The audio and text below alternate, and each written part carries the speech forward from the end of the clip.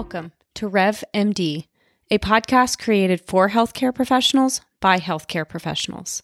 We will share tips on medical billing and coding, as well as workflow optimization to help practices succeed, thrive, and grow revenue.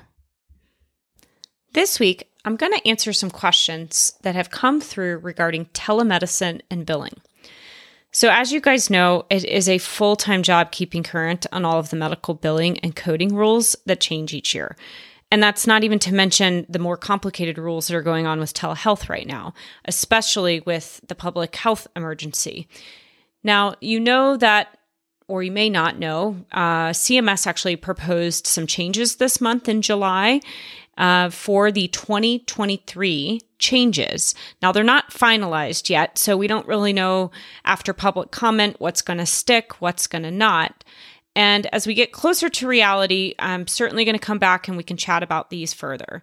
So today, I'm just going to share with you guys what we know regarding telemedicine rules as of today, July 2022, with regards to insurance coverage, eligibility verification, and then we'll also talk a little bit about modifiers and place of service codes. Now, as always, the Rev MD podcast is for educational purposes, and the information I'm sharing is really my interpretation of the material that is actually publicly available. And so if you do have questions or concerns regarding billing and coding, please consult with your certified medical billing team, as well as your legal team if necessary. So as you guys know, during the public health emergency, or PHE, CMS and a lot of the private payers really relaxed their restrictions on telemedicine. And these changes were intended to be only temporary. Now, there have been some changes that have occurred with regards to behavioral health visits, and we are seeing that those changes are going to be permanent. And this also includes patients who you're treating for substance abuse disorders. Now, in both the 2021 and the 2022 CMS final rules, CMS indicated that they actually do not believe that they have the statutory to continue with the waived restrictions after the PHE. Now, when the PHE ends, we are expecting CMS to change some of the reimbursement, especially when it comes to the patient being at home for the telemedicine visit. And we've heard that they are not planning to continue to pay for telephone codes. So that's the 99441 through 99444. But really, who knows if CMS is going to change their mind. We've got some proposed rulings for 2023 that are out there. And again, most of what I'm talking about is what we know today. And I think we'll know more here in the next few months. And I think most of this will settle over the next year or two as the public health emergency hopefully comes to an end. So as of today, CMS does continue to pay for office visits that are either audio or visual communications, which is again using those E&M codes. They do also continue to pay for audio-only communication, like the 99441, 99442, 99443 during this pandemic phase. Now, when that PHE ends, it has been proposed and seen even in the 2023 rulings that CMS will no longer pay for these telephone-only phone calls, as well as putting some additional restrictions on the telehealth visits again.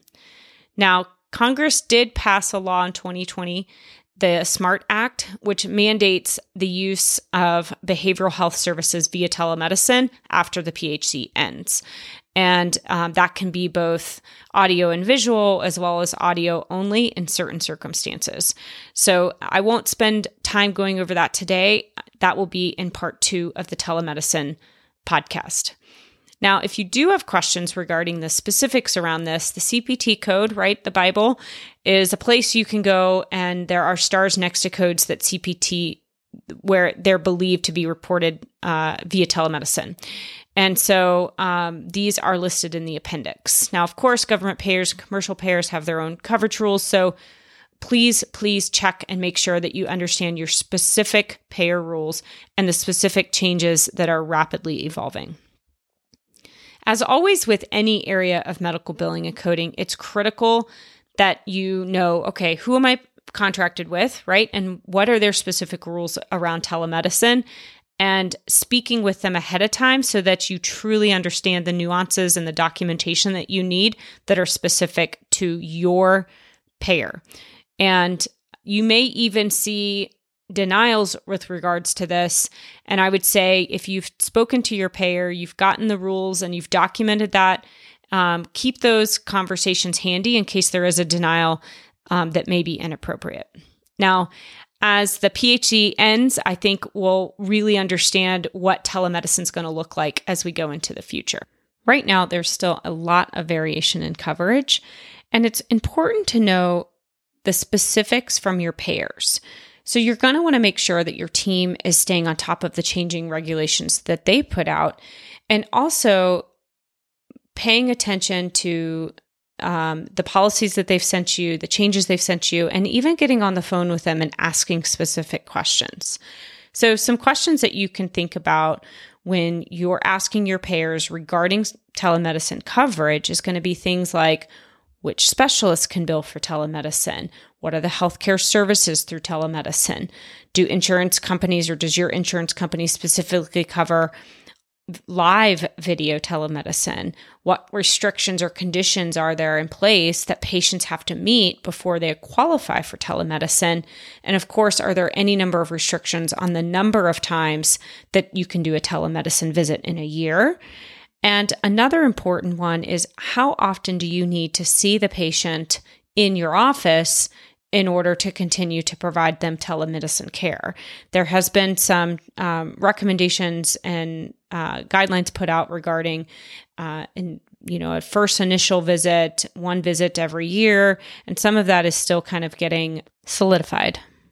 There are also some insurance companies that offer telehealth services to their subscribers. Now, not with your practice as physicians, but with their own physician or providers. So this is kind of similar to like a nurse call visit with an insurance or payer that some offer, right? And so you kind of want to understand if they offer that, and does that then prohibit you or your office from offering telemedicine services? Let's talk a little bit about the process for telemedicine visits in terms of insurance verification and eligibility, etc. And in reality, this really shouldn't be that different from what you're already doing in the office. So just like in the office, it's critical that prior to a telemedicine visit, your office is verifying the patient's insurance. Your office already knows the payer's policies regarding telemedicine, and you're doing this, at least the eligibility piece, through your EMR, right? That's something that's being automated as much as possible, so you're not having, or your office isn't having to make those phone calls. Now, once you've verified and confirmed eligibility prior to the telemedicine visit, then you can actually set both your office and your patients up for success when it comes to reimbursement. Now, you could even post charges to the patient's chart before the visit itself, send them a bill to have them pay any deductible copays or coinsurance before you see the patient on the telemedicine platform.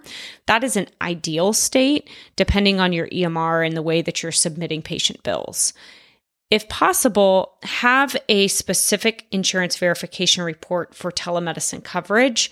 Like I mentioned, having that documented, having that saved, so if you do have any denials, you have that ready to help your billing team manage any of those if necessary. So now we're going to talk a little bit about billing and codes that are unique for telemedicine.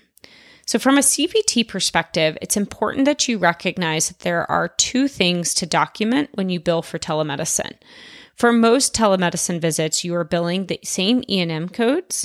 Now, there's some exceptions to that when it comes to some audio-only codes, which we'll talk about. However, when billing the E&M codes, you have to make sure that you're using the right modifiers and place of service, or POS codes. One of the most common complaints regarding denials is not using the right GT or 95 modifier, depending on your payer. Let's talk about the place of service, or POS code. This is a 2-digit code used on claims to tell where the session took place. Now, historically, practices primarily saw patients in the office, so they only used one code, POS 11, which was often not even used or documented, and health plans just assumed you were in the office. Just as we were getting used to telemedicine visits and codes and what POS to use and to add, CMS actually changed that for health plans starting in January 22. So I want to make note that the POS codes that I'm going to review are effective January 1st, 2022. And the CMS changed the definition of the POS code 02 that we had been using for telehealth and introduced a second telehealth POS code 10. So the POS 10 is a telehealth visit to a client located in their home. So this does not apply to clients who are in a hospital or a nursing home or an assisted living facility. This is physically their home. Now, POS 02 is a telehealth visit to a client who is not located at home. So you want to make sure that you're using those appropriately or that your billing team is using those appropriately. Now, let's talk about modifier 95 and 93. And again, I'm going to stress this. You have to stay on top of the changing regulations around this. I'm sharing today information that's accurate as of today, July 2022, but we all recognize that there's a lot of changes that have been proposed by CMS, and so we want to make sure that we're staying on top of those. So let's talk about modifier 95, which is defined as a modifier used to signify that this is a synchronous telemedicine service through a real-time interactive audio and video telecommunication system. There's also another modifier, modifier 93, which is defined as synchronous telemedicine services via telephone or other real-time interactive audio only. However, we've not had a ton of experience with this one, but we haven't also seen much guidance on this from CMS, but it is an option to be used. And we don't want to confuse this with the FQ modifier that has also gone live in January of 2022, which is really just for behavioral health services. Now, please remember that every payer is different, and you've got to make sure that your billing team's on top of which contracts you're credentialed with and what's their policy around this. There are also CPT codes for audio-only phone calls during the public health emergency, which are the 99441 through 99443. And you can look at specifics regarding these, which primarily has to do with duration of time.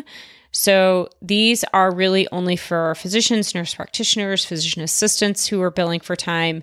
And the 99441 is for that 5 to 10 minute increments. The 99442 is 11 to 20 minutes of medical decision making through a telephone only evaluation.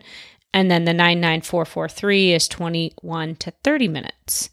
Now, other healthcare professionals may also bill Medicare for their services, like a registered dietitian, a social worker, speech language pathologist, physical and occupational therapy, which would use codes such as 98966 through 98968, which also, again, have to do with duration of time. Some other important nuances regarding billing for telemedicine that we know today is that if you're billing E&M codes, right, so the 99201 through 99215, for telemedicine, right, with the right modifiers, then the provider must actually use an interactive real-time audio and video telecommunication system in order to bill for these. You, of course, are not or should not be using applications like Facebook or TikTok or whatever new things come on the market these days for social media. You want to make sure that you're notifying patients that some of the third-party platforms may have some level of privacy risk, though you've tried to mitigate that as much as possible. Most often, these visits are paid at the same rate as the in-person visits for now. The provider may choose to waive any copay or deductible, but it's actually not required to do so. There are several sources out there that share the information regarding the changes for policies and telemedicine coverage, and I'm happy to share those. You're more than welcome to shoot me an email, info@nationalrevenueconsulting.com. As I mentioned earlier, this is an ever-changing topic, and regulations were recently proposed for 2023. I'll spend some time to go over those as we kind of get more final information on those regulations. And there are also very specific things regarding telemedicine and behavioral health or substance abuse disorders. And I'll spend some time going over some of those topics next week. So if you found this episode helpful, I would love it if you go over to Apple Podcast, leave me a review, share with a friend. We are on a serious mission to help educate as many physicians and practicing healthcare providers as possible. And so the more people we can reach, the better we can do.